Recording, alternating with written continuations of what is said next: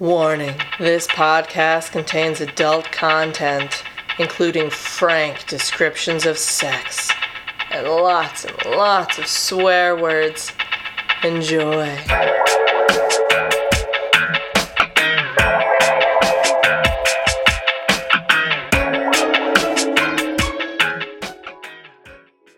The first stroke was with his fingers. The second was with his tongue. I collapsed flat on the bed as he got to work. I couldn't move. I couldn't breathe. Every nerve ending, everything that made up every molecule of me was focused on Simon's mouth on my body. Nothing else mattered. He kissed. He explored in slow, maddening licks, fingertips, dipped, stroked, discovered. He moved so slowly, so sweetly that I didn't feel anything build. There was no anticipation. I wasn't prepared for the orgasm that ripped through me. Before I was ready, I was convulsing against his tongue, his fingers, grasping in breathless circles, fighting to roll my hips, while he held me down with one hand and his mouth gave no mercy. Claire. Yes, Neil. That was very spicy. Very spicy. And I would normally love to hear more, but we have to do our podcast. Our podcast? A podcast. Excellent. Let's do it. Hi, I'm Neil. And I'm Claire. And this is FMK Lit. Where we read 2 romance novels. A straight one and a queer one. And then we play Fuck, Marry, Kill with the characters. We do. Also, all the spoilers. So many spoilers. We're going to spoil these books. So if you are even remotely interested in reading them, just go read the books and then come back to us. Yeah. And we'll have a conversation at your ear holes about these books. Indubitably. Claire. Yes. I believe you picked the books this time. I did. I hope you did, because I sure did. No, I picked these books. I picked Well Met by Jen DeLuca and Night of Pleasure by Simone Anderson. And these were both books that are Ren Fair themed. Bwah, bwah, bwah. Bwah, bwah. Or be more like... Burr, burr, burr, burr, burr, burr. Splendid. Yeah, and both, which is, I feel like, a very good summer theme, because there's a lot of Ren Fairs that are in the summer before school ends or are in the autumn, the early autumn as like school is just getting started. So like you can hit some of the cooler times. It's a very like transition into fall sort of thing. Great. But before we get into these books, Claire, I have been dying to know all day what has got you hot and bothered. Well, speaking of transitioning into fall, boy, oh boy. So I'm sure we're all familiar with the memes for Hot Girl Summer. And then the meme that quickly followed the Hot Girl Summer meme, which was the Hot Girl Spice Pumpkin Latte meme. Girl meme. And it's just a lot of cute Christian girls all in a line, just being their cute, very basic selves, all in Ugg boots and sweaters, ready to go out into their beige world. But a lovely story has hit Newsweek and other outlets and is on Twitter right now that the woman who is sort of the center of a lot of these memes, who is herself an adorable, Christian woman, the meme that was made out, it was her picture and a meme was made out of it. Someone followed up with her and was like, how does it feel to be a meme? And she's the sweetest person ever. She was like, it's great. I mean, that's super nice. Yeah, I'm basic. I mean, it's fine. These are things that I like, and I like them.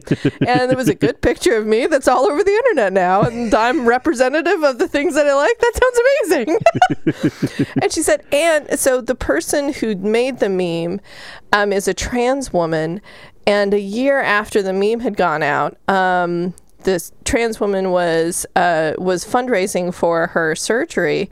And the Christian woman who was the center of this meme gave a ton of money to it. Oh. And they've chatted and have been friends, and like it's, because she's like, no, like it was a fun thing that happened. It was a funny meme. and she's just like very sweet and nice. And then like there's been other memes that have sort of like put her on a pedestal, like meet our new queen, you know, like but no, and it's like, this is what an ally is. Like, oh, okay, that was a funny thing you did. That is absolutely about me and my basicness. Ha ha ha. Also, here's some money for your surgery. Like, that's great. And I was like, you know what? We needed some nice things in this world, and I'm just glad that these two people found each other and made us a meme that we can laugh at with like genuine fineness. Like there's not too much deeper we have to worry about right now. It's just, guess what? Pumpkin spice hot girl latte fall, whatever it is, it's on its way, and we can stand. It's laughing with, not at. Yes. Oh, that's very lovely. No, so that is me. That is what I was hot and bothered about, and I'm very excited. Great, I love it. And Neil? Yes. Neil, what has got you hot and bothered? A very old tree that's doing wonders for science. Oh, tell me more. Okay. So a couple years ago in New Zealand, they were excavating to expand a geothermal power plant, and they discovered a tree that had been buried in 26 feet of soil and measures 8 feet in diameter and 65 feet in length. Carbon dating revealed it lived for 1,500 years between 41,000 and 42,500 years ago. Whoa. So it is a tree that lived for a very, very long time, a very long time ago. But here's the thing. It was alive during a magnetic pole shift.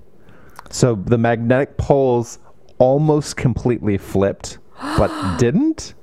And then they sort of like went back, and this tree was alive for all of it. And so they're able to use the tree to like study kind of what happens. And the big thing is like, oh, well, when the magnetic poles are shifting, then like the magnetic barrier around the Earth becomes weaker. So then we get more like cosmic radiation and stuff, and like solar winds or whatever. So lots of radiation happens. Apparently we're due for a whole shift again, so we'll see what happens. But yeah, these scientists are like, this very old tree with the rings that can tell us all kinds of sciencey things that happened a long time ago. It's very exciting. Oh, that is exciting. That is amazing. Yeah. And then this is not good for our listeners, but I'm going to show Claire and Christine. Here's a picture of it. Wow, it looks like a big dick. That's a truck right next to it. Whoa, it is huge, everybody. It's enormous. And I'm sorry I'm a gross person, but just FYI, it really does look like that. Like a little bit. Yeah. We will post it. We will post links to it in the description. Yeah. So that's that. I saw that. I was like, science and nature are fucking weird, man. God, that's amazing. God, I mean, just the idea of the pole shifting is crazy. It's crazy. And I mean, like, I don't even like the most basic part of my mind literally just thinks about all the magnets will come apart. Like, that's like a dumb thing that my mind immediately went to. Just like, I won't be able to put anything on my fridge anymore. But literally, that was like the first thing I thought of was like, how could we tell this was happening? And then like there's a woman in her kitchen just cooking, and she turns around and like the magnets just start popping off her fridge. And thus we begin our like Keanu Reeves like movie about like trying to stop the poles from shifting. Which, good luck with that. Yeah, I don't think that's something we could stop. No, that's very much not. I mean, other things like there's been disaster news in the news because there's like supposed to be some sort of like, I think they're describing it as an arc-like flood that's supposed to hit California at some point in our future. Oh. They don't. Well, I didn't really get into it. At least we won't have to worry about fire season that year. I guess. I mean, the same way I don't really read any more articles about the the earthquake that's supposed to hit the Pacific Northwest at some point, or like the mega the mega volcano that's under Yellowstone that is supposed to go off at some point. Like, I'm just not, my mind can't take it in that a disaster that huge. My mind's just like, you know what? No. It's like, it's not something we can prepare for. It's not something we can mitigate. It's not something we can do anything about. So it's just, my brain's like, oh, I don't need to know this. I don't need to know this. Meh. Great. And speaking of escapism, should we get into these books? Let's get into these books. Well Met by Jen DeLuca. All's fair in love and war for two sworn enemies who indulge in a harmless flirtation in a laugh-out-loud rom-com from debut author Jen DeLuca. Emily knew there would be strings attached when she relocated to the small town of Willow Creek, Maryland, for the summer to help her sister recover from an accident. But who could anticipate getting roped into volunteering for the local Renaissance fair alongside her teenage niece? Or that the irritating and inscrutable schoolteacher in charge of the volunteers would be so annoying that she finds it impossible to stop thinking about him. The fair is Simon's family legacy, and from the start he makes clear he doesn't have time for Emily's light-hearted approach to life, her oddball Shakespeare conspiracy theories, or her endless suggestions for new acts to shake things up. Yet on the fairgrounds, he becomes a different person, flirting freely with Emily when she's in her revealing wench's costume. But is the attraction real, or just part of the characters they're portraying? The summer was only ever supposed to be a pit stop on the way to somewhere else for Emily, but soon she can't seem to shake the fantasy of establishing something more with Simon, or a permanent home of her own in Willow Creek. So that's what the book says this is about. That is what the book says it's about. No, I have to ask you, Claire, what is this book actually about? And you can do whatever you want, girl. Can I just say something really fast? Yes, please. The very first sentence of this book is, I didn't choose the wench life. The wench life chose me. And that was amazing. That was amazing. Honestly, there was so much that was fun and funny about this book that, that was entirely enjoyable. So, yeah, I would say the back of the book is mostly thematically correct, although I would say that second paragraph is full of lies. That second paragraph is full of lies. Yeah, Emily has relocated to the small town because her sister, who's a single mother of a teenager, has been in a horrific car accident. On top of that, Emily's fiance left her after she worked to put him through law school. Like, she dropped out of school to work 2 jobs to put him through law school. And he was like, I'm going, deuces. So she was like, college dropout, no fiance, nowhere to live. And then her sister gets into this really terrible accident. And part of his breakup speech, too, was also like,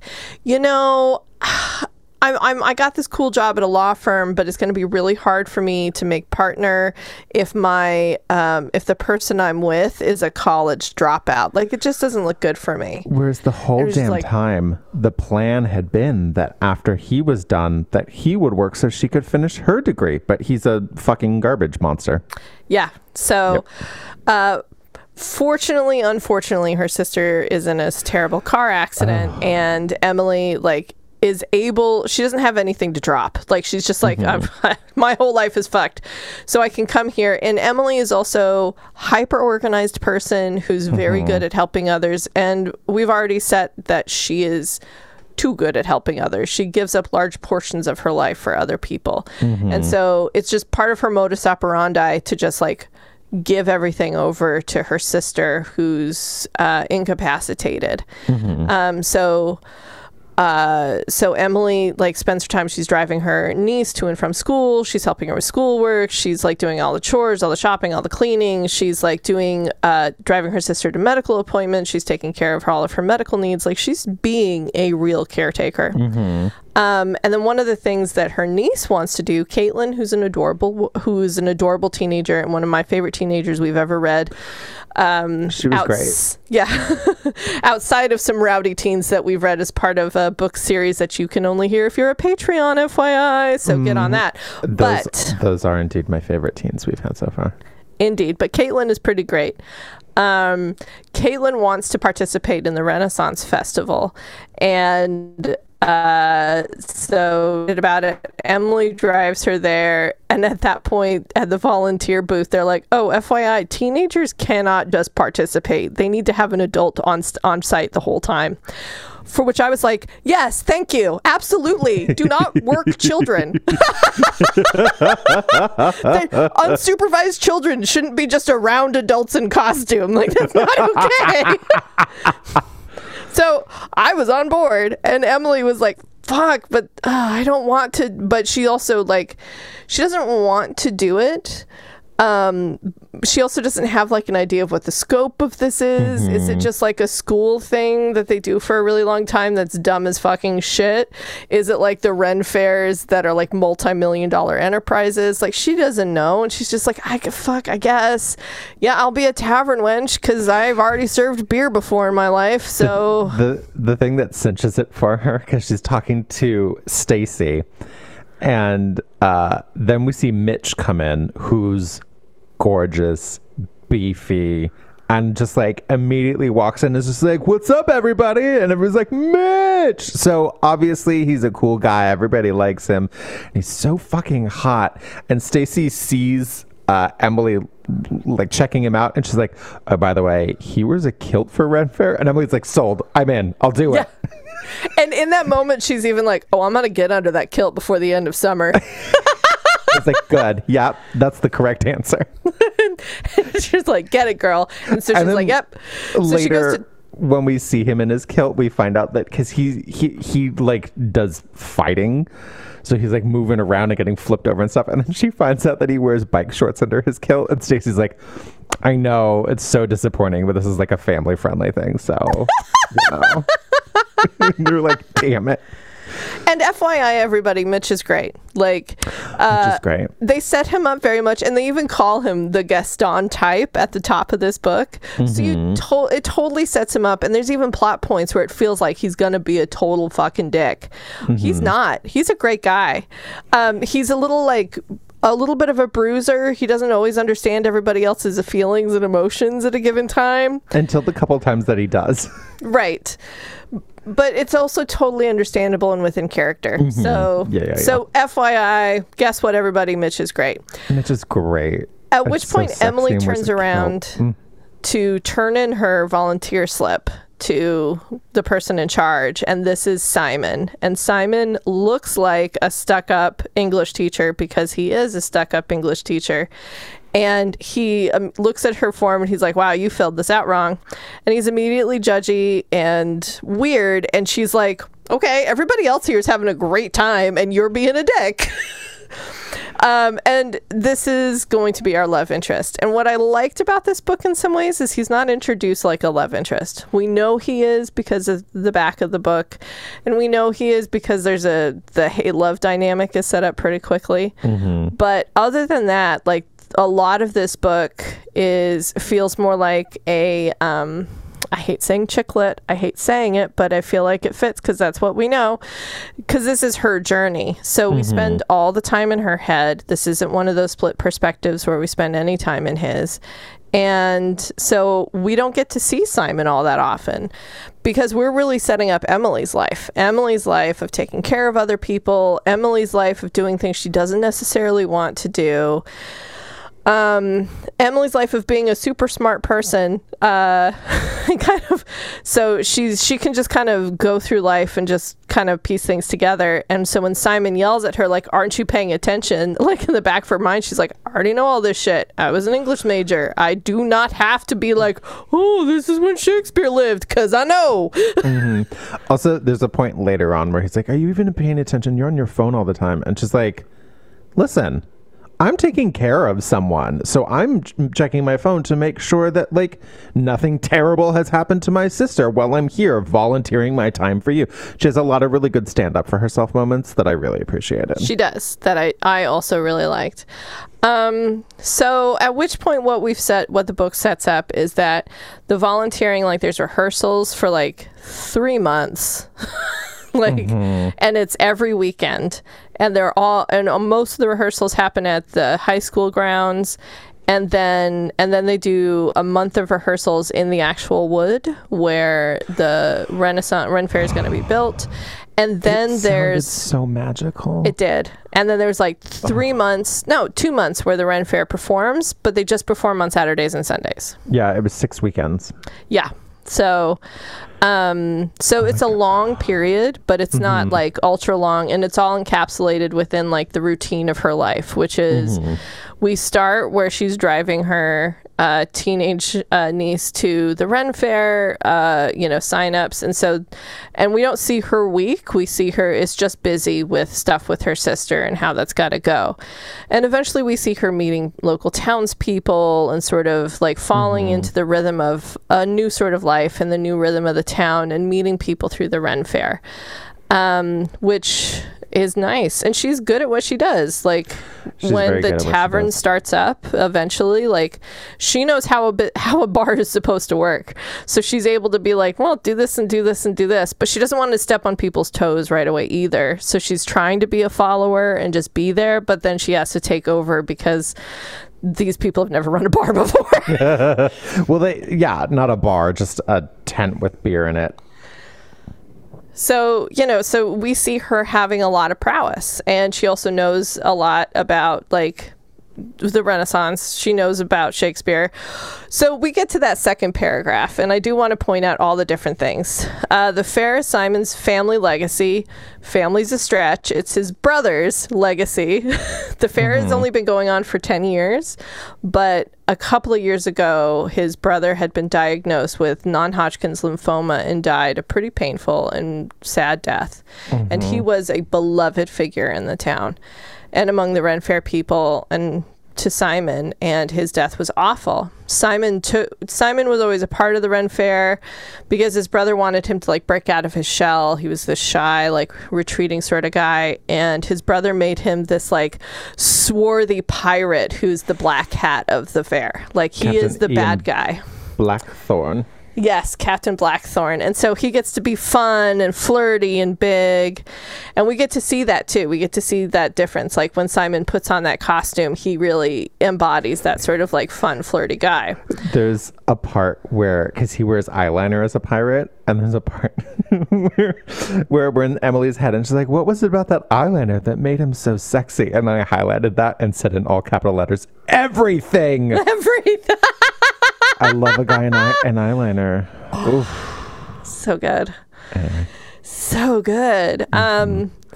So then the rest of the paragraph. And from the start, he makes clear he doesn't have time for Emily's lighthearted approach to life. I mean, I guess. I mean, she does. She's not taking this as seriously as him, but he loves people who have a lighthearted approach to life. All of his other friends actually embody that. Like, Mitch is his best friend, and Mitch has a lighthearted approach to life. So that's not a truth statement. Her oddball Shakespeare conspiracy theories, she actually doesn't have any Shakespeare conspiracy theories that she owns. Like, she thinks Shakespeare wrote Shakespeare's plays. Like, she just thinks it would be funny. She teases him about the authorship debate, and he like gets so upset, and then he realizes that she's teasing him about it, and he's like, okay, that's funny. No, but actually Shakespeare wrote Shakespeare. And she's like, well, but what if? And he's like, no. And it's a fun flirty moment they have, right? And so it is, and it is fun. And then and her endless suggestions for new acts to shake things up. No, actually she only had one suggestion for new acts to shake things up, and it was literally tied to her silly Shakespeare thing that she was literally only using. I feel like the person who wrote this back cover only read half of the book. Yeah. And so it's like this weird, and I it's silly to harp on this, but so the thing is, like, once Simon does seem to target her for his ire and for his like angsty feelings, and so And she does like buck against that because she also doesn't, you know, she doesn't know why he's not having more fun at this thing that's supposed to be fun. But when she realizes the weight, which is pretty early on, like what's going on, that his brother died, that everybody was close, like she feels bad for like being so angry at him all the time and kind of wants to talk to him to chill him out. He like storms in on her one day as she's closing up the tavern being like, why aren't you participating in this other thing? And she's just like, why are you always on my goddamn case? And so then they have an angry kiss. And I thought it was a well done angry kiss. I definitely thought it was one of those like, we're fighting kissing that I thought worked great. Like I thought like at this point this book was exactly the type of fantasy I think anybody ever has when they participate in a new thing. That you're going to go and you're not going to quite like it, and there's going to be a hot guy and you two are not going to get along, and then you're going to get along once you're in your hot fucking costumes and you're LARPing it up and flirting with each other in costume, and then you're going to fucking kiss and it's going to be amazing. This is it did it. This book embodied that fantasy perfectly. You really felt like you were part of the Ren Fair. You really felt it around you, the heat, but also like the dirt and all of like the leaves blowing around, the fun like fair shit that's happening around. I thought that was all really, really great. And they're like, Emily doesn't act. So she doesn't have a character that she puts on. But she did take theater classes in college. And one of them was stage combat. I know, we don't get to see her do any of those things. She's like, hey, I don't even know if it was like a minor or just some like GE theater classes, but one of them was stage combat. I'm like, I don't think so, girl. Anyway. Yeah, but it doesn't even matter. Like, we should have had her not do any of that. Like, right, because also there were times that she's like, why are you people getting into this so much? I'm like, you obviously enjoy doing theater and you don't understand like not breaking character and like committing yourself to it. Like, what? Oh, whatever. Yeah. I mean, I understand a certain level of cynicism about Ren Fairs because I have also, you know, had that level of cynicism around any sort of thing that's just felt like extended LARPing. Like, you know, like I get it. I feel like her cynicism wasn't appropriately, because the person who wrote this book obviously loves Renaissance fairs. Like, there's such an obvious love for them. And so I felt like I wondered if the author had a little bit difficulty finding why people didn't like them. How could anyone possibly not like Ren Fair? So, like, I thought she was just like, what is Emily's problem with Ren Fair? She just like doesn't get it. That's what it is. She just doesn't get it. And so that was basically it. She was just like, ugh, I don't get it. Why are you in the woods? I mean, I like the woods, but I don't like the woods. And it's like, that's not a reason. That's not, I don't know. I like doing theater, but this theater y'all are doing is weird. Like, what? Which, again, I understand the cynicism because I'm a theater person who didn't for a long time understand Ren Fairs. But I'm going to throw this out there and say that doesn't make any sense. Yeah. So anyway, like, but she does get into it. She doesn't have a character. She just, you know, she just tries to just get through this and have fun.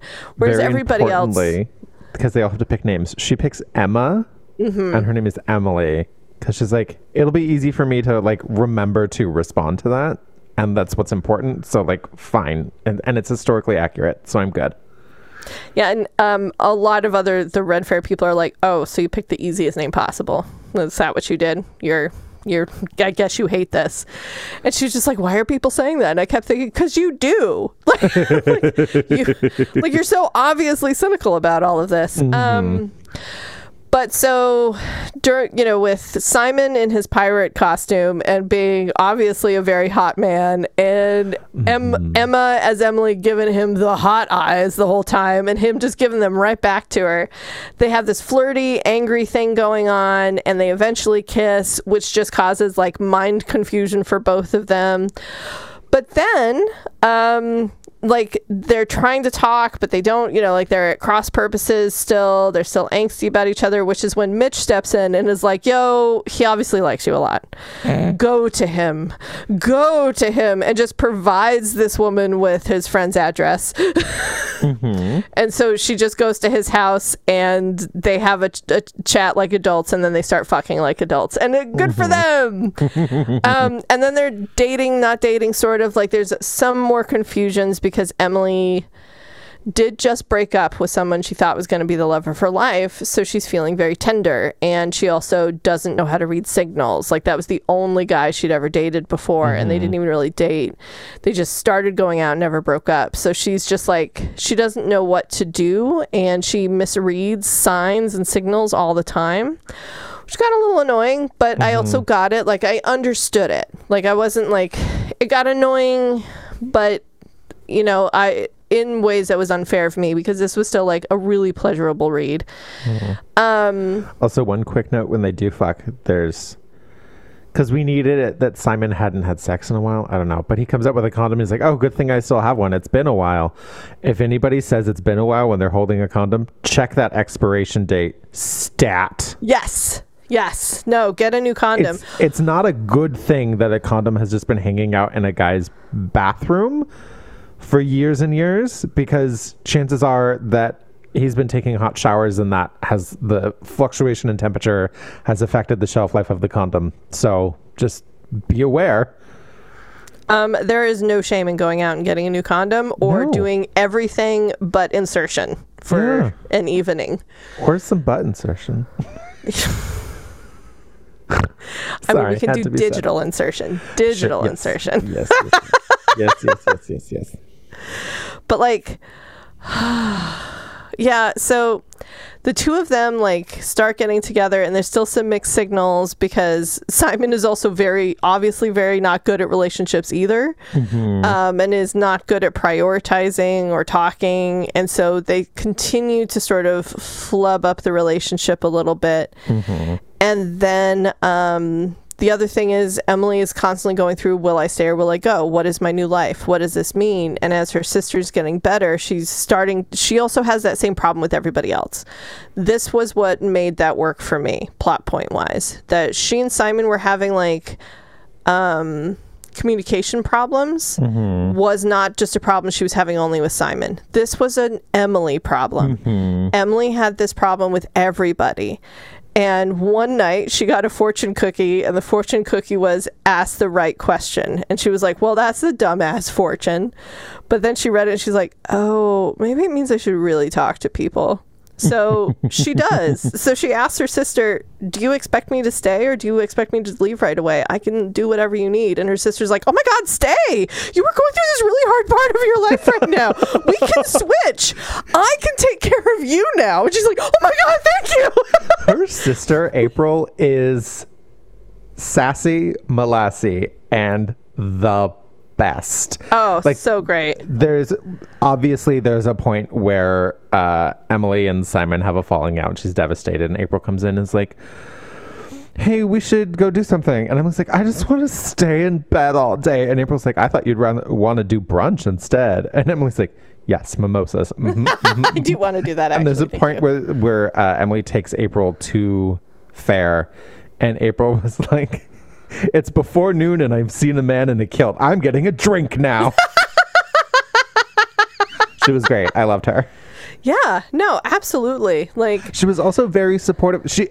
Unlike a lot of these books we read, she felt like a very real person. Like, she felt like a fully fleshed out character. And she had growth too. And that, like, there was a day that she's like, I think I'm ready to, like, drive myself back to work. And then, like, Emily heard her go into the car, start it. And then a few minutes later, she turned the car off and came back because she was injured in a really bad car accident. So we see her sort of like deal with that kind of trauma. And then also, she's so supportive of Emily. And there's a scene where after Emily and Simon have the falling out, that Emily's like, oh, I fucked up. I did the wrong thing. Blah, blah, blah. And April's like, no, you picked yourself for like the first time in your life. That's the right thing. That's what you needed to do. I'm proud of you. Good job. So I loved April. I just have to talk about how much I love April. Yeah, April was fantastic, and she wasn't judgy. She was nice. She's living her own life, and it's hard, and she's doing the best she can in it. And yeah, and so she tells her sister, "No, you can stay. You can stay as long as you need to, and I will take care of you next, and that's okay." She says, like, the big thing that got me through my divorce so many years ago was I asked for help and I got it, and I accepted it when I received it. Even though our parents are annoying as fuck, like, I asked them for help and they gave it and I accepted it, and that's what got me through. So, which leads Emily to then she's been going to / part-time working at this bookstore that is run by the queen of the fair. I found this so obnoxious. What? I found this part so obnoxious. I know what you're going to say, and I found it so obnoxious. Oh, where she goes and asks for a job? No, because she's been working, and this whole time... Okay, so she's been working and learning things to, like, help run the bookstore. And she's like, Chris is the woman who plays the queen and owns the bookstore. And she's like, because also at this point, they've hired someone. Like a teenager. Yeah, or like a college sophomore or something who's like in town for a certain amount of time or whatever. I don't know. It's fine. No, she's literally a high school student because she's one of Simon's high school students. Oh, okay. I thought it was... Anyway, it doesn't matter. So she hired somebody else. And so then... Emily is thinking like, oh, I'm training my replacement. That's what this is, blah, blah, blah. And then she finally goes to Chris and is like, am I going to keep working here? And Chris is like, oh, I wanted you to take over. I just should have mentioned that. Like, that was a dumb misunderstanding that didn't need to happen. Yeah, no, I agree. That was... Because, like, Chris is like, oh, I was, making this so that you could just take over. And it was like, no, this could have been mentioned or talked about. There was no reason. And it also was, like, sometimes a little unclear how much work Emily was doing at the bookshop. Because it felt like she went from, I will help you make your little cafe in the corner to, I guess I'm working here part-time. Like, so... that was a little iffy for me, and that leads us, and you're right, that was an annoying problem. So the reason Chris wants Emily to take over is because Chris's mother has had strokes, and Chris needs to, like, be more of a caretaker to her mother. So she's going to need to spend, like, part-time in Florida. So she needs way more flexibility. And so then Emily goes to tell Simon that she's, like, her big news is that she's going to be working at the bookstore full time and that she's decided to stay. And this is huge because they've been dating. They're in a relationship. Like, this is a big fucking deal. And all Simon takes out of this is that the woman who's been helping him run the fair the whole time is moving away. So now... The thing is, with this particular conversation, as much as I agree that Emily should have been upset that Simon wasn't taking in all the information, she was throwing a lot of information at him. Yes. Like, there was like, hey, this woman who has been, like, your number 2 to help with this festival just told me she's moving to Florida. And that is the end of what Simon heard.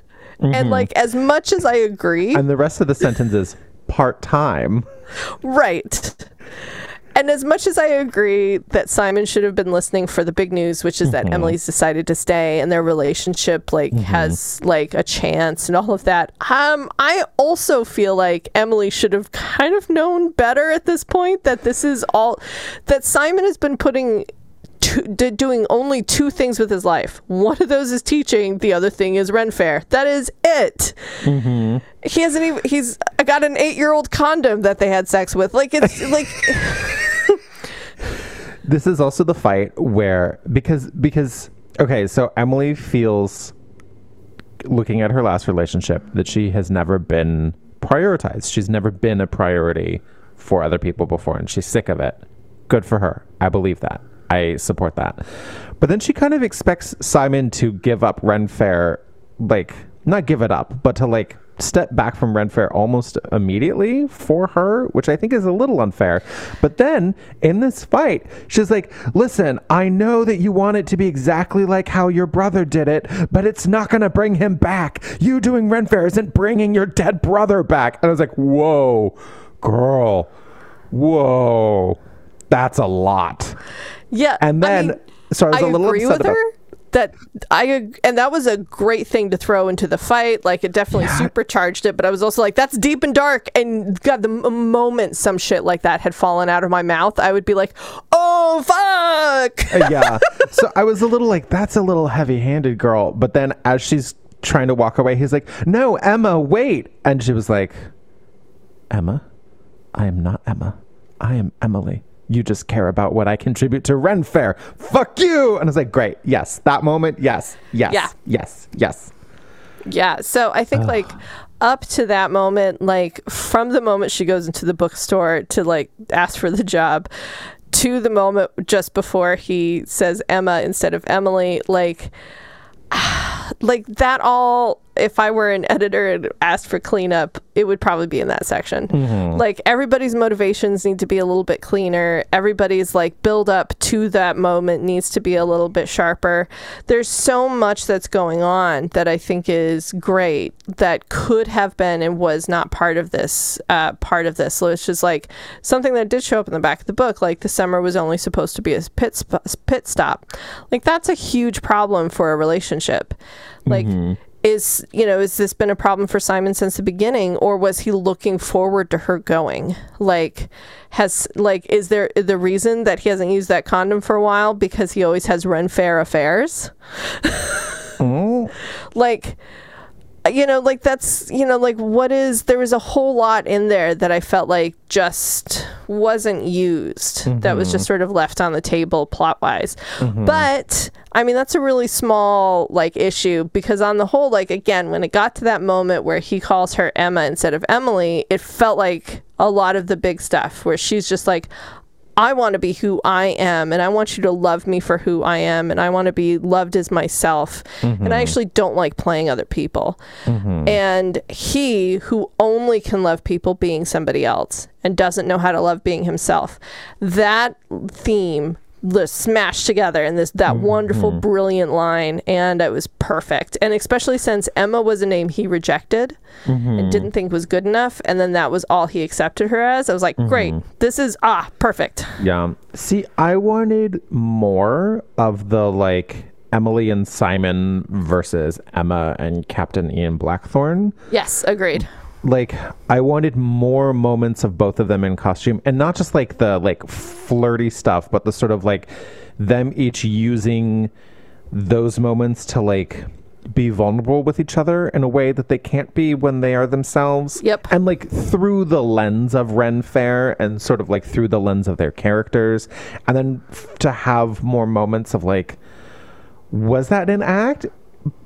It couldn't have been an act because nobody was around.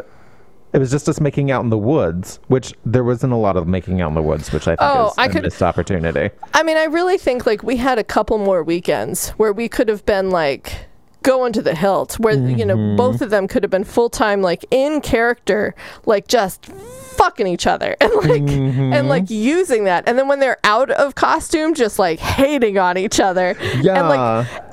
I loved that there was this underground storyline that people might have been paying attention to, of like the dashing captain and his bride, and like the Herculean knight who also like had affection for her, and that was just like a storyline that was happening as part of the Ren Fair that people were just sort of following. But then behind the scenes, something else entirely different was happening. I thought we were going to lean into that more, because it started and we just dropped it almost right away. Yeah, as soon as it was starting to like really rev up, that's when Emily has a conversation with Mitch, and he's like, here's his address, just go to him. Yeah, and then it's over. And then, like, to me, okay, I have to say, I really enjoyed this book up to a certain point. Like, the first night that I sat down to read this book, I read 80 pages, and it went by like that. Like, because I was so into it. Like, I was loving the premise when it described when she was walking through the fairgrounds in the woods and just like how beautiful it was. And I was like, oh my God, I've never wanted to do Ren Fair, but now maybe I want to do Ren Fair. And like, I'm excited for all the things that are going to happen. I started researching Ren Fairs. It was so great. And then to me, first when Mitch showed up, I was like, I hope there's a love triangle, because as soon as Simon shows up and they don't get along, I'm like, well, this is a straight romance, so they hate each other, so obviously they're going to end up with each other. So I wanted there to be a love triangle, which didn't happen. And then I was like, oh, well, I want it to be a lot of Captain Ian Blackthorne and Emma versus Emily and Simon, and them each finding a way to like reveal not just like the sexiness, but also like reveal bits of themselves, their vulnerabilities, their insecurities to each other through those characters, so that like when they're in character, there's also like the emotional connection, not just the physical. But then that didn't really happen. So it like, maybe this is me, but reading this book, I was like, oh, it's setting up for this thing, and I am so excited about it. And then it didn't happen. And then I felt really disappointed, because it is very well written. It's funny. There's so many good one-liners. The characters are great. They feel like real people. It just like sort of like, for me, fell through on all the things that I was most excited about.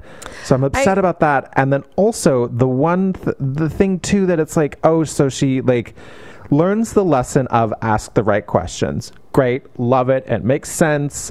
And then it's part of her character growth of like, I'm going to actually vocalize and like get clarification on the things that I want and expectations. That's great.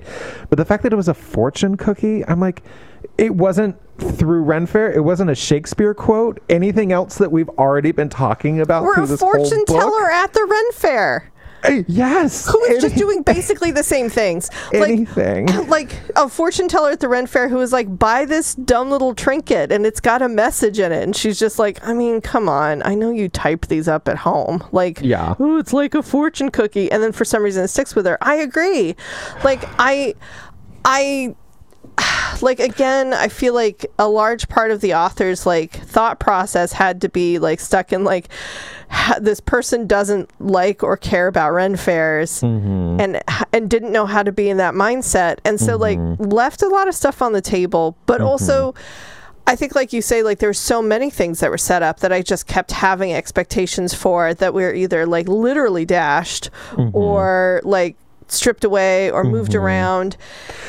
And so then we get to after the fight. I feel like the next part of this book was just like an extended waiting for it to end in some ways, because I knew they were going to get together and I had a good feeling about how they were going to get back together. They were just going to like, he was going to give up a little bit of control over the Ren Fair because she had told him that's what he needed.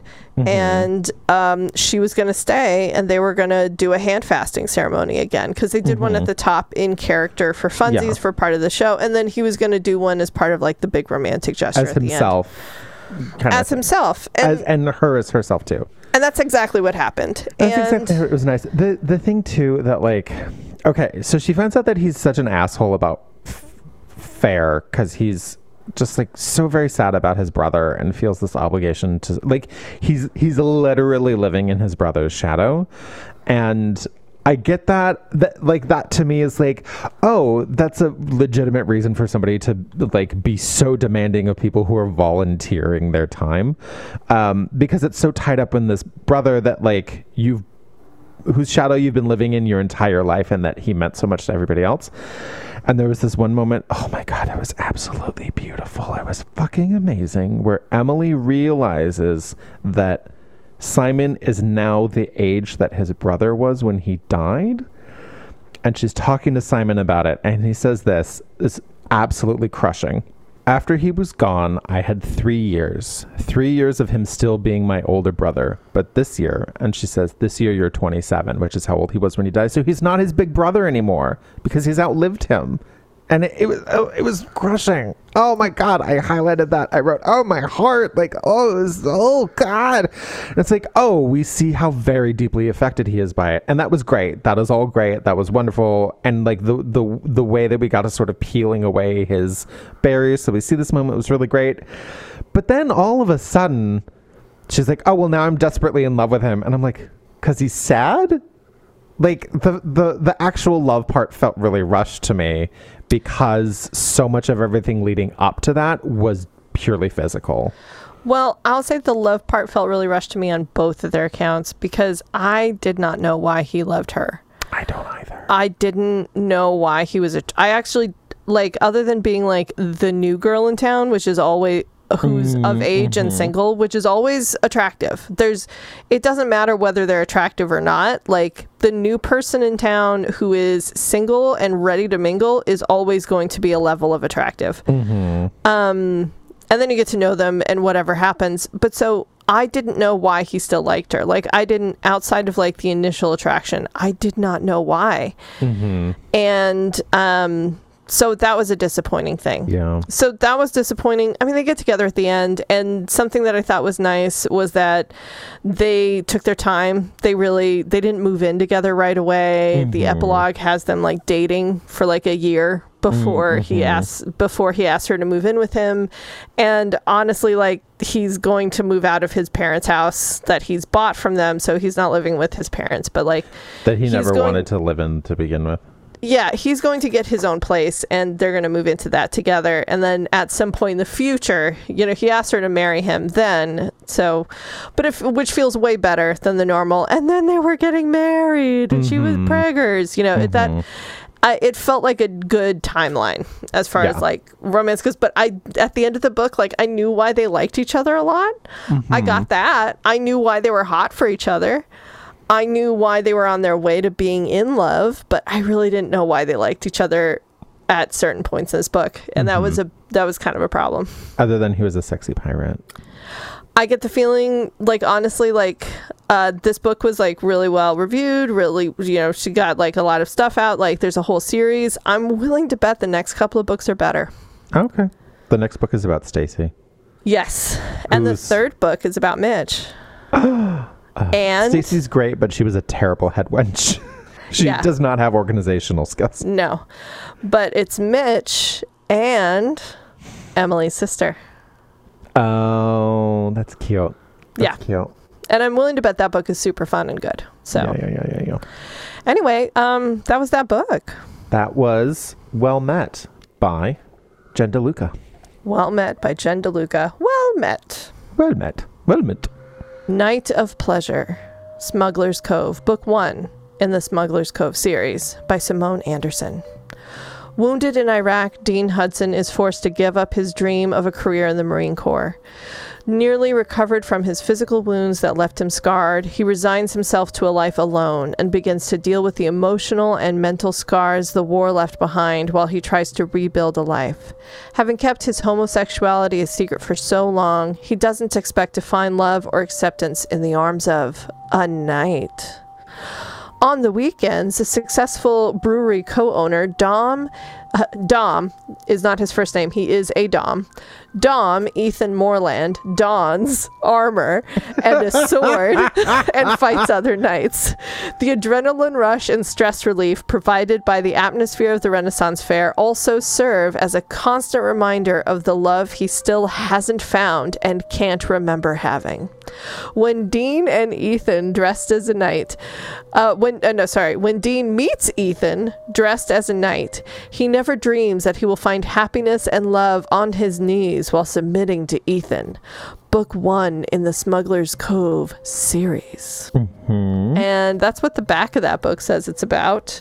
Actually, it says it twice, like the Amazon description, like, just like somebody, whoever put it in, posted it in twice. So it looks like the back is like way longer than it is because they just put it too many times. No. Okay. So the biggest lie is that this is book 1 in the Smuggler's Cove series. Because I was curious. There were no other books in the Smuggler's Cove series, and this book was written in 2010. Oh. Okay. This book. This book. Here's the thing. It is not well written. Parts of it are awful, but parts of it are also good. Okay. All right. Yeah. Okay. How do we want to do this? Do you want to just go through the good parts? Because there's a lot less good parts, and I bet you could just list them. Well, no, I know exactly how I'm going to start. Okay. This Ren Fair is a sex cult. Yes, 100%. Okay. The book doesn't say it. Okay. So Ethan co-owns, like, is a third owner of a restaurant/brewery, and then also daylights, because he does it in the daytime, as a night at a Ren Fair. On the weekends. While the Ren Fair is open. A Ren Fair that happens all the time, it seems like. No, there is a bit where they are talking about how it's the last weekend. Oh, right. So during Ren season, he goes and bees a night, and is one of the bees a night. He goes and is a night. He goes and bees a night. He's one of the, quote, Knights of Steel, which that's the least imaginative name you can come up with. No, especially since their thing seems to be like tigers. It's like, why not be the Tiger Knights or something? It's gonna be something dumb. Listen.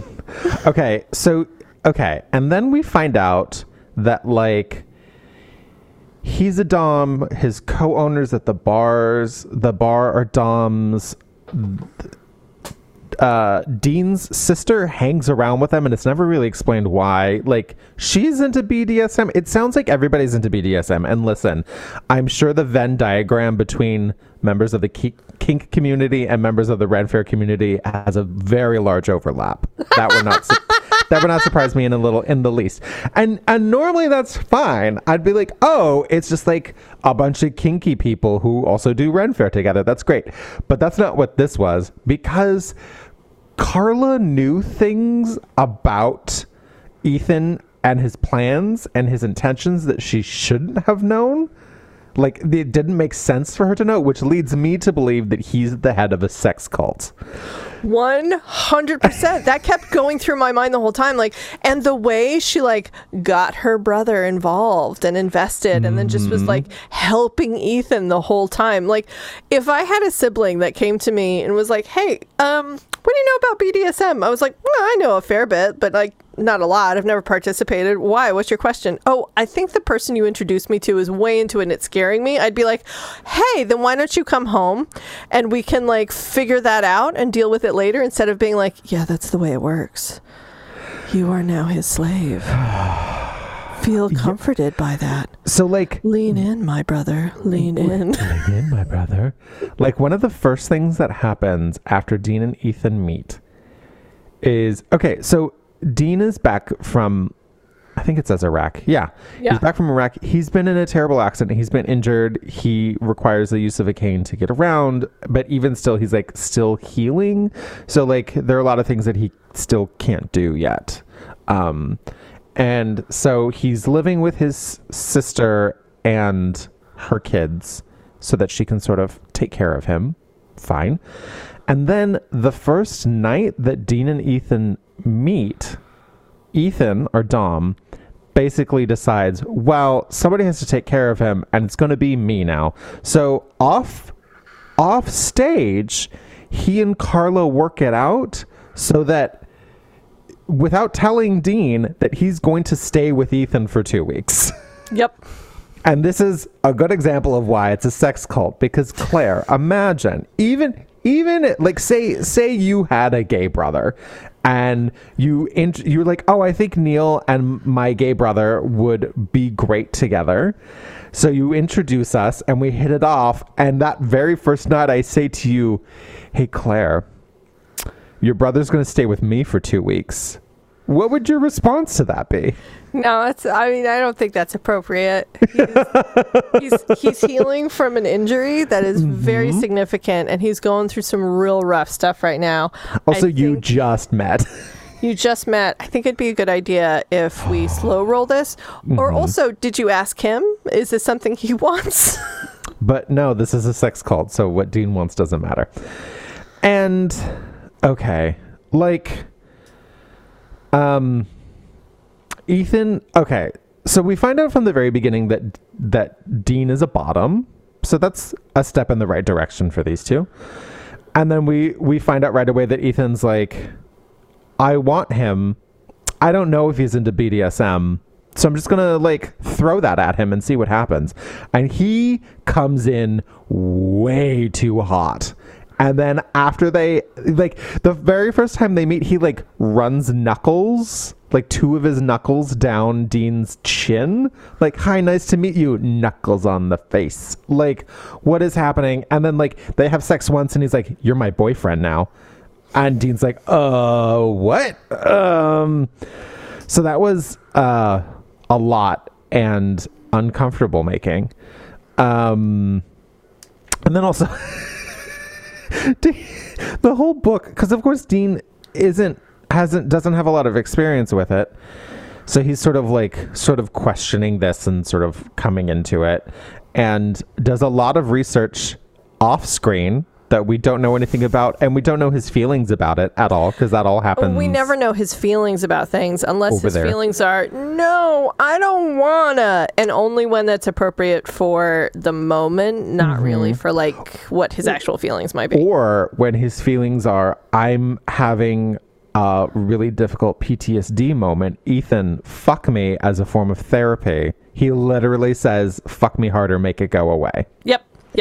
That is not healthy. Not good. Nope. And there's a point too that Ethan's like, I want to know how to fix this for him. Yeah, send him to counseling. Make sure he goes to therapy, which he does at the end. Okay, no. See, here's the thing, though. It very, very clearly states, because so it's the next day, and and Dean is going through like the list of things he's got to do today, and he's like, okay, I got to go. So today is my day to go to the VA because I've got my physical therapy appointment, and then I also have my therapy appointment later that day with a counselor. Like, and then he just describes, he just talks about how great the VA is and how they've got all the things set up for him that he ever needs, and that he's really happy that he's going and doing this, and that he can just ride on his motorcycle and get over there. Like, he's going. Yes, it does say that, but I got the feeling halfway through this book that the author forgot that they had written that. They forgot that we already know that Dean is going to therapy, because all of a sudden he's not, and then there's another point where he's stopped, and then he never was. Like, it's a whole weird thing. Well, one of the weirdest things that I despised was that because Ethan was saying at some point, he's like, oh, I don't know if Dean is going to be like, is going to like this kind of stuff. I mean, he's a Marine. Will he like taking orders? And this was said straight-faced. Dean says that too. He's like, I'm a Marine. I can't like take orders. I'm like, no, like, you are in fact submissive to an entire country. Like, yeah, because it never says his rank. Which I could not have actually been very high. Like, no, it couldn't have been. So your job was taking orders, bro. Yeah, he was still like a super young man, and I'm sorry, Uncle Sam was your dom. And as much as I'm like, a Marine. Like throw the word civilian in there. Like, wouldn't like taking orders from a civilian. Like, throw that in there, because that sounds like that would be more true. Or, doesn't like taking orders outside of combat. That also sounds true. Like, throw that in there. But like, as a blanket statement, doesn't like taking orders. No, you're talking to guys who were like, taking orders is what I want the next 20 or so years of my life to be. So I was like, oh, okay.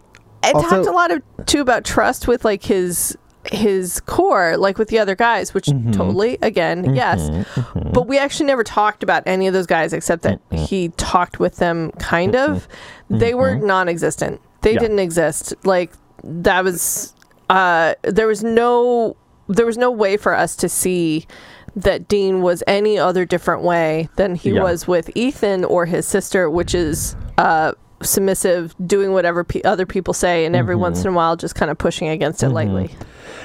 There's also, this is another point about important scenes happening off stage that will also let you listeners know what the hell is going on in this book. So there's a scene where they're watching the fight, and then apparently this young kid gets so excited and just basically like runs into the match or whatever, like where the fight is happening, and Dean is the only person that sees it. So even though his leg is injured and they had been doing something earlier that day, so it was like acting up, he just like jumps and like uses himself as a shield. He becomes a human shield for this kid, and like basically has to wait for people to figure out to like stop the fight, which they do, but not before somebody like falls on Dean in armor, in full armor. So it's this whole thing. And then something that I appreciated about this book is that Ethan, the Dom, is like, well, if he's my sub, then I'm responsible for him, and that means his safety and his well-being. And so he's like, I wasn't able to keep him safe, so that's like a failing on my part. So like that's something that he had to deal with. Whereas most of these books that we read, the Dom is like, do whatever I say, and that's the end of that, and there's no like actual exchange of power or responsibility or anything like that. So for Ethan to be like, oh, I've failed, this is terrible, obviously this isn't working because I'm not living up to my end of the agreement. And I'm like, okay, sure. And then there's a scene where for some reason the queen forces them to kneel, even though happened before. So yeah, and that was dumb as shit, but that happened before. So like before this whole melee was supposed to happen, like they're told as they come onto the fairgrounds that the queen is going to demand that the Knights of Steel kneel before her. And it's like nobody told her like, hey, this is normally what we do, but somebody that's participating has an injury, so they aren't able to do that. So can we do something else instead? Like nobody has this conversation with her first. Suddenly she's just a bitch who like loves being on power trips by making people kneel to her. I don't know. But I got the order confused because those two things happen right after each other. And it's just like, what is happening? And it's like the scene, the thing that needed to happen was that Dean's injury needed to become exacerbated in a way that was concerning to Ethan. So we just did two right after each other. Yeah. And then I did love, quick aside, one of the owners found out what this queen had done. So they dressed up like the Pope and they're like, you're out of here. So she got fired by the Pope, which was great. Anyway, so then, you know, Ethan is going through this struggle of like, oh, I haven't done enough to protect this man that I love and is my sub, and I don't know what I'm going to do, blah, blah, blah. And then he has the scene where he talks and he blames himself for it because, of course, he's like, I should have seen what was happening. I should have prevented it. And then he has the scene with the other Knights of Steel where they're like, no, bro, that wasn't your fault. It was amazing what he did. We think Dean is amazing, and like it was super heroic that he did that, especially considering his injury, and like it's not your fault, we promise. Here's what I saw. And then Ethan's like, oh, it's not my fault. I didn't fail this man that I love. Everything's going to be great. That last scene happened off stage completely, entirely. Yeah, we skipped it all. No, not only that, it happened at a weird time because so what ends up happening is like Ethan and Dom go back to Ethan's house, or Dean. Ethan and Dean go back to Ethan's house. And go back to his house, and where they've been living together in, you know, in this Dom sub relationship. And Ethan feeling so awful that he can't take care of this man, like pretty much just like stops taking care of him. Like doesn't do anything anymore. Like just like, well, just stay up in the room and do whatever you got to do, bro, since you're on your own. And just like doesn't touch him, doesn't sleep with him. They don't have sex. Like they don't like interact at all. And Dean, over the course of I think about 2 weeks, is like, what the actual fuck? Like we had this agreement, we had this relationship, I was getting used to it, and you're just going to abandon me. And not only that, like this is now a weird relationship. This is outside of even a normal relationship. So he goes and moves back in with his sister because he's like, fuck this fucking shit, which I was agreed with. I was like, yeah, this is weird. He goes back with his sister, and then he starts drinking to kind of cope. And his sister calls Ethan and is like, you gotta come over and take care of him. Ethan's like, I can't, I won't, I don't know how to do it. And then Dean's father has to come over to Ethan and say, Ethan, you have to take care of this guy. You're the And leader Ethan's of the sex cult. This is your responsibility. Yeah, you started this sex cult. You gotta started the finish sex it. cult. You gotta clean up after yourself, bro. If you're gonna be in charge of the sex cult, you gotta do it all. Can't just leave people hanging. Right. So he goes back and he gets Dean and he says, you're coming back home with me. We're going to do this for real. I'm so sorry.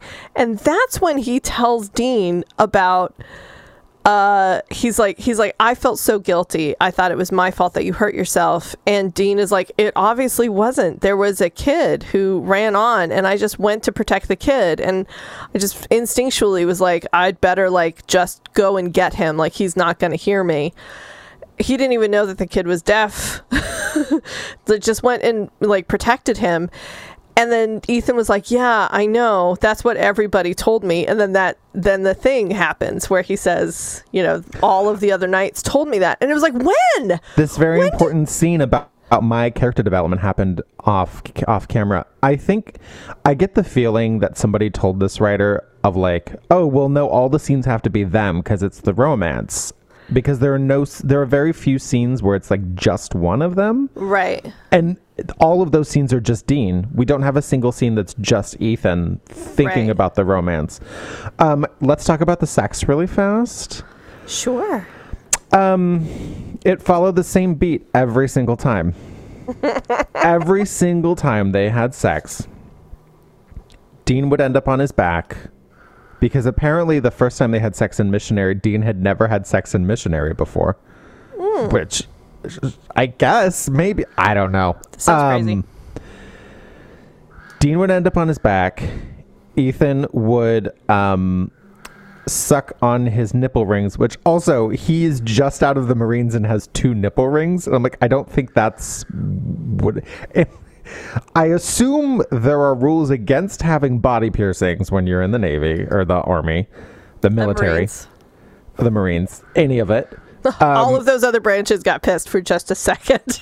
So maybe, I don't know, as soon as he got back, he got him pierced while he was still in the hospital. I don't know. Oh, anyway. 100%. Like, he does not have those pierced while he's over. Like, no way. So every single sex scene, Ethan will suck on the nipple rings and then finger Dean, maybe suck his dick, and then fuck him, and then a paragraph later they're done. And it's like that every single time. But I would like to read a passage and then do a dramatic reenactment for you. Excellent. So this happened a lot too. So they're getting in it, and then Dean yelled, straining against his bonds, coming. So I just like to do how I read that in my head, which is they're getting at it. I think he's like tied up. They're getting at it, and then just goes, coming! As ejaculate flies everywhere. Like a muppet. Coming! There was only they had sex so many times in this book. There was only one time that it wasn't Missionary, and that was when they had sex in the shower. Yep. It was crazy. It was weird to me. Yeah, I mean, there would be a couple, like one time he was like tied up a little bit, or one time it was on the bed versus on the couch or whatever. But and like, it didn't feel particularly BDSM. No, it didn't really. And I think that the thing that after reading several books that were more BDSM, like the thing about BDSM books is those scenes are long. And a shit ton happens in them, or they're very short, and only one very painful thing happens in them, and that's just like, but you know, so I don't think this author is really familiar or knew kind of how to do those. Here's the thing. Also, we have to talk about the fact that Ethan has a giant Chinese style tiger tattoo on his body, and that's not okay. Just like aesthetically, that's not great. There were things that were like very poor representations of a healthy BDSM relationship, which we've touched on. There's also one that I definitely have to bring up, which is there's a point where Dean didn't understand the use of a safe word. And I'm like, well, if he doesn't know what it's for or how to use it, this is not okay. Yeah. But then there is a point where they're basically they've like fallen to sort of the groove of the relationship. And then all of a sudden, it became one of the best representations of a BDSM relationship we've read. Oh. When in certain ways that I will touch on, but basically when Dean became more comfortable with it, and like the consent, blanket consent was more or less given, sort of like, I'm in this, so let's do what we're gonna do, kind of thing. Like, so. Things that I appreciated, even if they weren't executed well, is it was emphasized multiple times how important trust was within a BDSM relationship, especially for a sub to be able to trust their dom, which we have not seen, mostly, especially when it's a dominant man and a submissive woman. It's about following his orders, doing what he wants, being his fantasy. And it's not about trust. The very important trust that has to exist in a healthy BDSM relationship. So that was emphasized a lot. And then there were moments that Dean was like, I don't know if I can trust him. Oh, I can trust Ethan with this. So now I'm comfortable with this aspect. So I appreciated that. As I said, there's Ethan has conflict over his responsibilities in the relationship, which we've never seen in a dom-sub relationship before. There were rules that existed outside of the bedroom, which we don't see a lot of, and is actually, for someone who is into sort of a BDSM or like a dom-sub lifestyle as opposed to dom-sub sex, that is accurate. That like, Ethan would leave instructions for Dean that's sort of like, put in this butt plug and do these chores before I get home. And then when I get home, we're going to sit in the hot tub for your leg and then be ready for me in bed so that we can have sex. So he like had instructions that were outside of the bedroom. Of course, they were related to like the sexual dynamic, but stuff existed outside of that, which is genuine. And then also something that I found really interesting is Dean had these moments towards the end when he was like really getting into it and being like, yes, this is what I want, that he had this sense of freedom of like, there's so many things that I don't have to worry about now because Ethan's going to take care of them for me. And that is something that I've heard from people who are in like submissive relationships, not just like submissive sex, but submissive relationships. They're like, no, I love it. I feel so free because there's so many things I don't have to worry about because I trust this person to take care of these things for me. And then we get to have great sex. So for those reasons, I'm like, oh, this is a pretty good representation of a healthy BDSM or dom sub. There wasn't a lot of not a lot of bondage. No, I mean, there was like the hint that it was to come.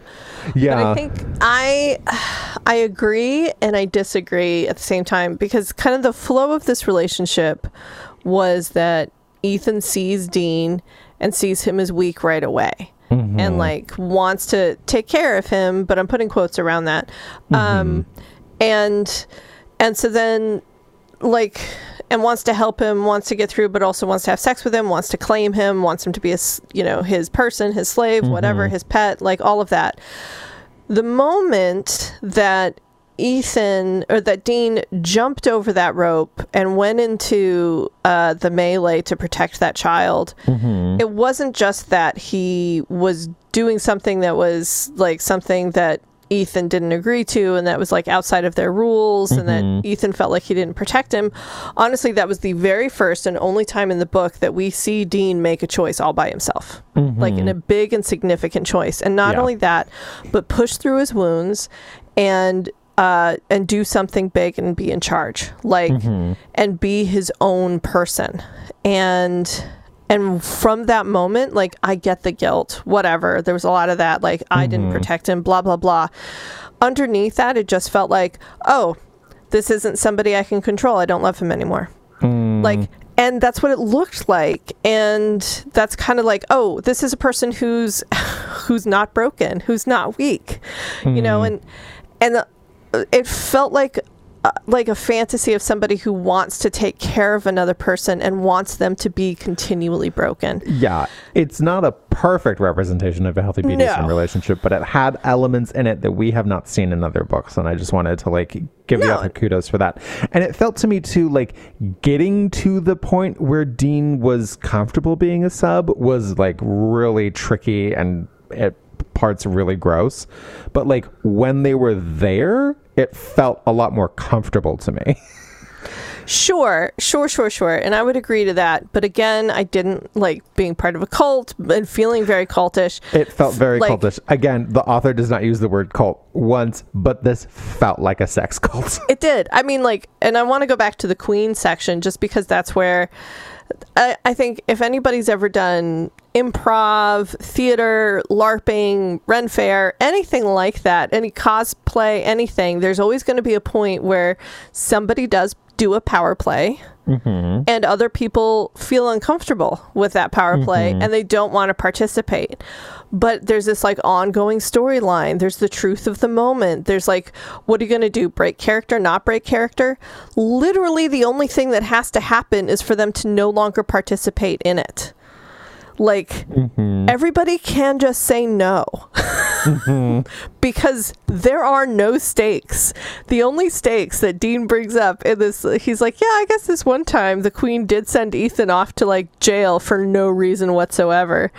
But I'm imagining Ren Fair jail, which is just like a tent in the corner. Yeah. Again, another scene that happened off stage that isn't important until we mention it.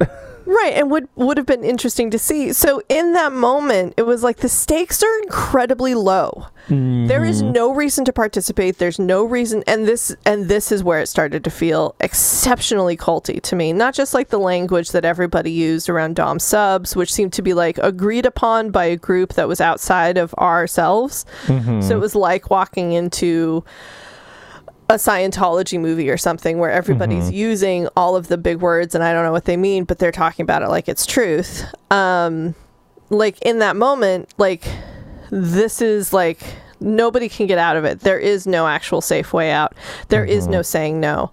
And so that's what it just felt like that was a part of their relationship. Yeah. The moment that Dean was his own person, like Ethan couldn't accept that, and so then he was just in his house and Dean got up and left and he made himself weak again. He got drunk, he made himself weak, and that's when Ethan could come and take him back. Was when he was at his weakest.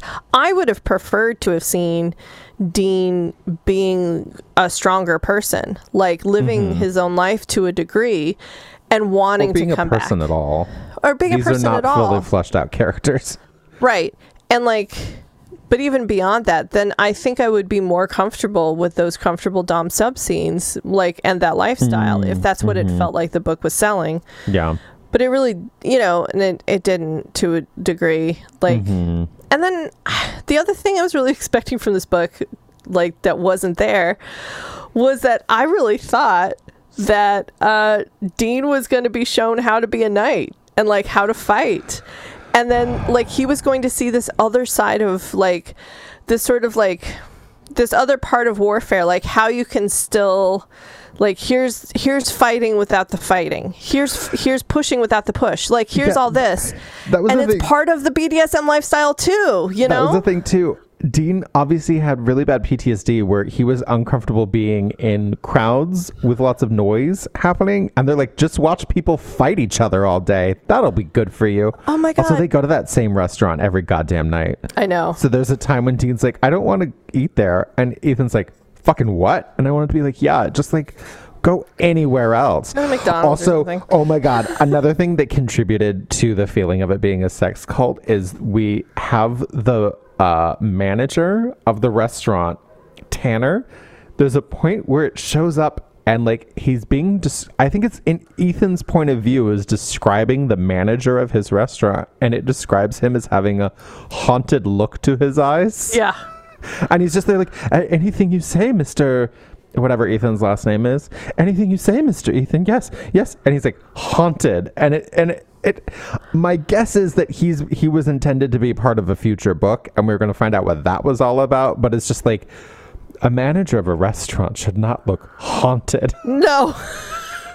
No, it was disturbing. And there was also like this very weird scene where another one of the owners comes in and Ethan's like, what the hell is he doing here? It's not his night. And I was like, oh, drama. And then no, it turns out they just all usually aren't there the same night. That's the thing too. They've been running this restaurant for like 7 years, and each of them one of the owners has to be there every single night. I'm like, you don't trust your staff or run your business well if that's the case. Yeah, and also, but like the way it was introduced, like, what the hell is he doing here? And it immediately dropped. It's like, no, it's totally normal for these guys to run into each other all the time. Like, yeah. So wait, what was this heightened, like, nope, not important. No. Coming, yeah! Because it's a sex cult. I think that's all I really have. Yeah, that's all I've got. That was Nights of Pleasure, Smuggler's Cove Book 1 that is the only book in its series. By Simone Anderson. Are you ready? Am I ready? Are you ready? Am I ready? Let's play Fuck, Marry, Fuck, Marry, Fuck, Marry, Fuck, Marry, Kill. Are you ready? Let's play Fuck, Marry, Yeah. Fuck, Marry, Kill. Fuck, Marry, Kill. Fuck, Marry, Kill. Fuck, Marry, Kill. Fuck, Marry, Kill. Are you ready? Fuck, Marry, Kill. All right, Neil. Yes. Shall we do it? Yes, let's do it. Let's play Fuck, Marry, Kill. Fuck, Marry, Kill. All right, do you want to go first or should I go first? Either way. Okay, I'll go first. Okay. Neil, Fuck, Marry, Kill. A tavern wench. A queen. Or a pirate. I'm going to marry a queen. Ooh. Then we can be two queens. I'll be the king consort. Fuck it. I just gotta like show up and be like, here's a new hospital. Isn't this lovely? Yeah, I'll do that. And I'm going to fuck a tavern wench because I can probably get a meal out of it. And then I'm going to kill a pirate. I mean, yeah, okay, listen, world, I know you're mad at me. I know pirates are sexy. I get it. But do you know what else is sexy? A pint and a nice meal. Which is why I am going to marry a pirate. Because pirates are sexy and I'm all down with that sea life forever. I just don't want to get scurvy. Look, I get that. My pirate's going to be perfect. I'm going to fuck a tavern wench because that sounds like fun. And I'm going to kill the queen because down with the monarchy, baby. Sure. Yeah, I also agree. But also, like, yeah. I'm all about that revolution. La révolution. If I can benefit from the system, then sure, let's keep it in place.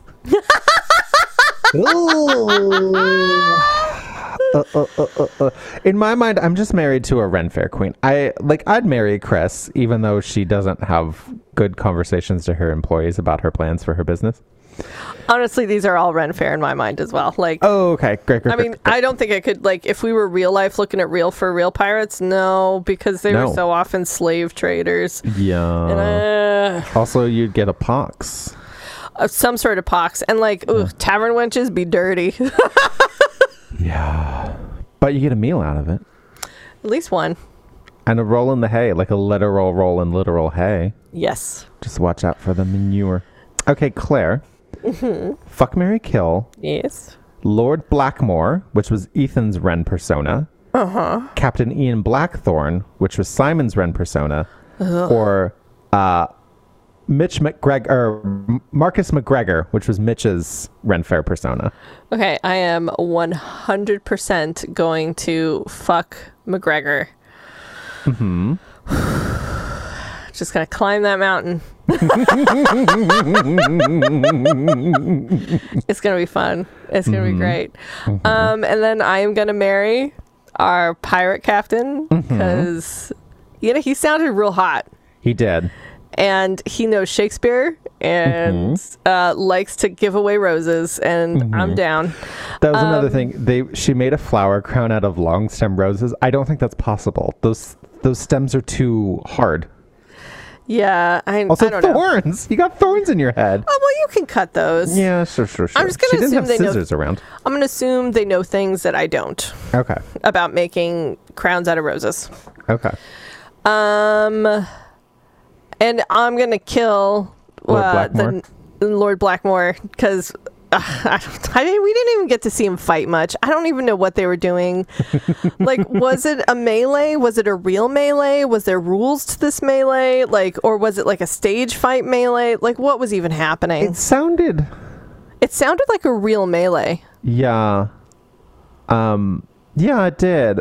It sounded like kind of a, like they were, like each night they would sort of talk through the bones of like what was going to happen and like who was going to win or whatever. And then the rest of it was kind of improv. Yeah, sort of like I don't know. I think I'm giving this author too much credit. Like a WWE fight, like very much like, okay, here's like, you're the bad guy, I'm the good guy. I eventually, this is the fight I'm going to win. So you have to take a knee. At some point, I want like, and then here's a signal for this move, and here's a signal for this move. But like in a melee, like, which is I think what it was, there's like 10 ironclad people on each side. Like, it's literally just fucking noise at some point. It's literally the sound of like The it's best just place for somebody who has PTSD for being in a combat zone. oh my god, no kidding. And I think like and I feel like there's a little bit of a capture the flag element, a little bit of like a paintball feel, like you're hit twice, you're down, that type of thing. Because I think it's nuts in one of those. Yeah. Anyway, I'm also going to kill Lord Blackmore. I'm going to fuck Captain Ian Blackthorne because he sounded sexy and he's wearing eyeliner. And I'm going to marry Marcus McGregor and I'm going to live under that kilt. A guy in a kilt. And his accent was very good, too. Yeah. Like, Emily made a point of how good Mitch's accent was. And I want to climb that mountain every day. That's what marriage is. Wanting to fuck someone for the rest of your life. Indeed. Great. And of all the characters? Man. I think I'm going to marry Mitch. Okay. Like, he was good-hearted. He knows how to swing a sword around. He's good with a Scottish accent. Like, that all sounds like fun. I think I'm going to fuck Simon. Okay. Because he seemed like great. He seemed good. I think like, even though I said like the opposite when we were talking about like Mitch versus Simon in the last one, which is their personas. I don't know. Like, I don't think I could deal with his like, normal everyday persona. I don't know. Like, he seemed fine. But Mitch would seem more fun. Okay. And I think I'm gonna kill the side characters in Night of Pleasure. Like, fine, Ethan and Dean, live your lives together. You seem perfect for each other in the end. Get what you're going. But like, like the sister, fine, she can live too. But like all of the other owners of that bar, the haunted manager. the mean guy who sexually assaulted Dean in the bathroom. The queen. Out. Dead. That's fair. I'm gonna fuck Mitch. There were moments where Emily was like, yeah, he's super hot, but also he does this annoying thing that I also found annoying, and I'm like, I couldn't live with that, I don't think. But he sounded really hot, and he sounded like he's probably good at the sex. So I'm gonna fuck him. I'm gonna marry April, Emily's sister, because she was great. She was sassy. We would go to brunch all the time. She felt like a real person. She was very supportive in all the right ways. And like, I'm not a fan of kids, but Caitlin seemed cool. Like, there was a point where somebody got kicked out of, like, one of the volunteers got kicked out for having their phones out, like, out in the fairgrounds. And like, Simon is announcing this, and then Emily looks at Caitlin and they do like eye language where Emily's like, that's not going to be you, right? And Caitlin's like, totally, that's not going to be me. I know what's appropriate. So I was really pleased with her. Anyway, I'm going to marry April, and then I'm going to kill Ethan and hopefully free everyone from that sex cult. Maybe they would all be like not as creepy people if they weren't in Ethan's sex cult. Maybe. Yeah. And the books? Do you want me to go first? Yeah, you go first. Okay. I'm going to kill Night of Pleasure. I wrote the same number of notes for each book, and one of them was 300 something pages and the other one was 90 pages. Night of Pleasure was 90 whole pages, and yet it took me almost as long to read as it did to read the 300-page book. 100%. It was, and again, the things that I like pointed out that I felt good about, and hey, listen, I do not live my life within the BDSM community, so if I got things wrong, listeners, let me know. Those are just things that from the few interactions that I've had felt like good things to like give the author kudos for. But then beyond that, it's not well written. It's not good. No. There are some weird sentence structures in there. There are typos. Also, this author, even though actually it never says where it took place. No, it never does. I was assuming America, but with the spelling, we might be in Canada. We could be anywhere. We could be anywhere. Well, I mean, it has to be America because it's the Marines. Oh, that's right. But then center was R-E, color or something had a U in it. So this is somebody who's not from America writing this book. Anyway, I'm going to kill it. And then, well met. I think I'm going to fuck it. I really liked everything except how the romance played out, which I know is bad, for a romance. But here's the thing. Like, these are well-tread beats, and I'm sure a lot of people are really going to enjoy them.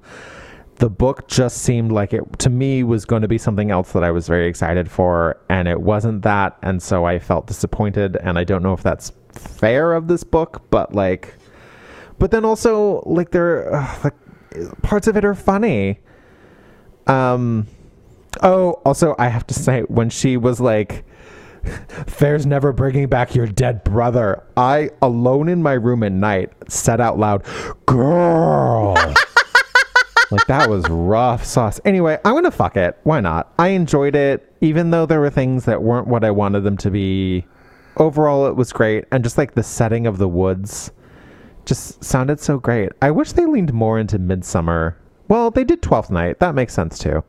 Okay. Anyway, it was fun. It was really fun to read, and parts of it were really, really, really, really funny. Yeah. What about you, Claire? Yeah, I'm gonna kill Night of Pleasure. I did not find the book pleasurable. I didn't feel like I felt like there was just. It was bad. It was badly written. It was badly put together. The characters were not drawn well. Mm-hmm. I think if Dean had been given an ounce more, like, actual character and some actual choices, mm-hmm. I think I could even go so far as to say I might not kill this book, but I'm definitely going to kill this book. Yeah. Something else I noticed, because of course I looked to see what other books there were in the series. It seems like our author wrote another first book in another series that came out the same year that also only has one book in it. Oof. Intentions gone awry.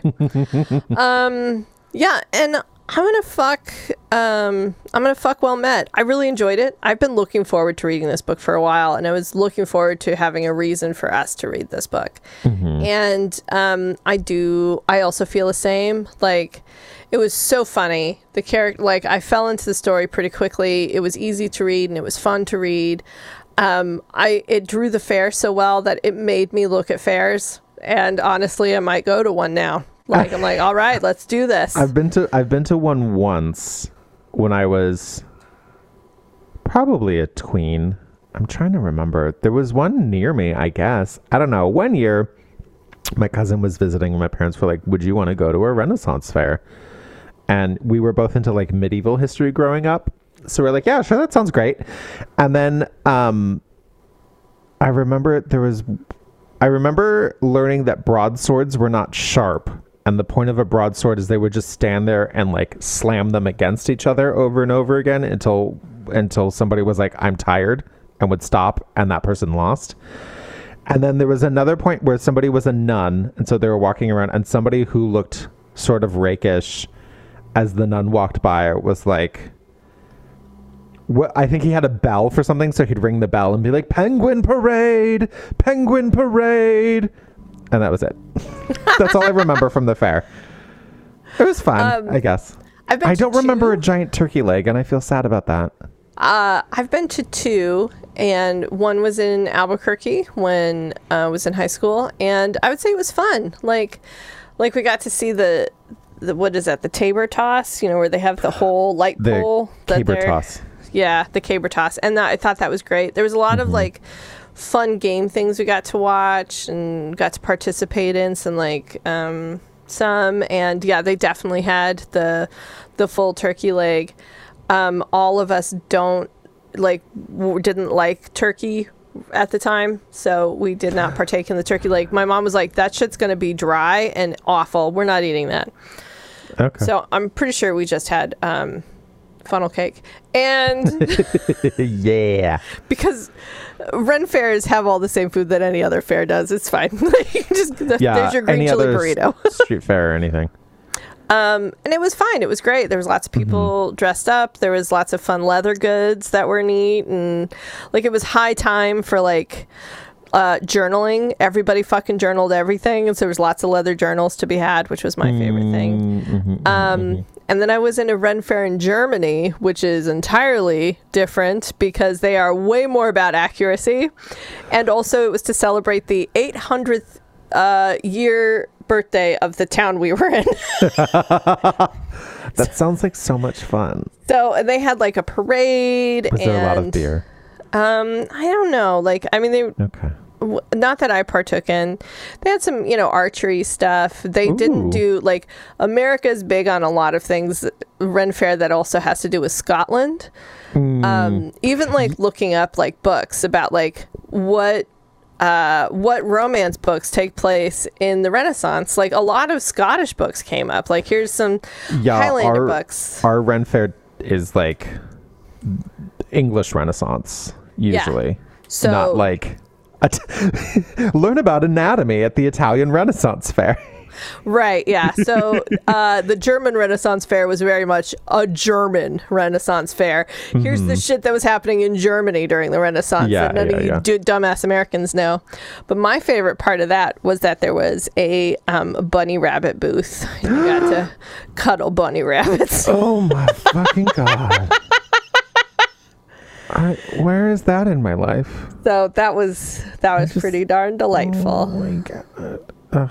So yeah, I'm gonna fuck well met. I don't know if I said that, but yeah.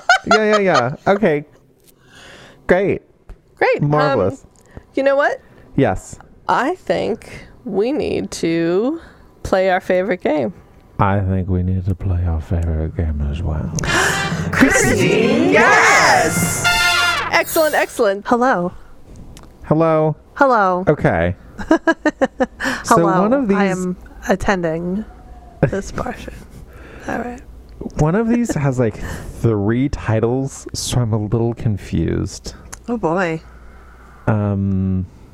You picked these books and you're confused. Yeah, I know. Okay. I'm gonna cheat. Of course. And leave off one of the bits, but say most of this title for this one book. And then the other one I'm going to say the whole title. Okay. I'm sorry. I make everything much more complicated than it needs to be. For our next episode, we are reading Azagoth, 1001 Dark Nights, Book 1 by Larissa Ione. I'm assuming is how you say her name. And Damned If You Do by Marie Sexton. Is this about the devil? Or demons? Yes! Yes, so we are reading, to give full titles, Azagoth, a Demonica Underworld novella, 1001 Dark Nights, Book 1. So the thing is, I think it is a spin-off of a series called Demonica Underworld, but then also the beginning of another series called 1001 Dark Nights. I don't know. Okay. I don't know. I don't understand. But we're reading Azagoth, a Demonica Underworld novella, 1001 Dark Nights, Book 1 by Larissa Ione, and Damned If You Do by Marie Sexton. And these are both about demons. Oh, Excellent, my excellent, God. excellent. I'm very excited about this. That was the least climactic edition of Christine Guess. I ever. know. Well, hey. Good job. Is it satisfying, like if you'd guessed Wordle in one guess? Oh my God. The dream, the unattainable goal of guessing Wordle in one. Yes. Well, unattainable for some. Listeners, I just swooped my hair because very Neil luckily has gotten it in one. I have once gotten Wordle in one go, and I was ready to just lie down and die because it's all downhill from there. you have achieved the greatest success. There's nothing else to live for No. other than funnel cake. Oh my God. Funnel cake. I can't even. I remember the last time I had funnel cake. It was too long ago. Well, Anyway, thank you, Claire. thank you, Neil. Thank you, Christine. Thank you so much, Christine. Thank you, authors. Thank you so much, authors. We, of course, do say mean, bitchy things about books, and that is the job that we have assigned ourselves. Yep. But as Neil likes to say, joke's on us, because we did buy these books. Yeah. Yeah, you have right. our money, so what the fuck do we know? And thank you, listeners. Thank you so You're much, listeners. The best. So Oh. sexy. Please rate, review, subscribe, tell your friends, tell your lovers, tell your knights, your pirates, tell everyone about us. And if you are able to, please support us on Patreon. Patreon.com/FMKLitPod, where you will support us so we can keep doing this. And then also, here's some really great stuff. Like just earlier today, we recorded a Patreon exclusive episode where we finished an entire book series. Claire and I read the very first one, our Mystic Springs Bigfoot book, and Christine took it upon herself to read the rest of the series and tell us about it. So those are going to be up on our Patreon. I have never read romance novels. I did not expect to enjoy paranormal romance, and it was delightful. Oh my God. Linda, my favorite, genius author. Everybody, go to our Patreon, listen to me just jabber on about it. Yeah, it's great. It's great. The link is in the description, but again, that's patreon.com/FMKLitPod. And I guess that's all we have to say, other than if you can do so safely And consensually. and maybe in the woods And in a relationship where there is full trust, and wearing a bodice. then Keep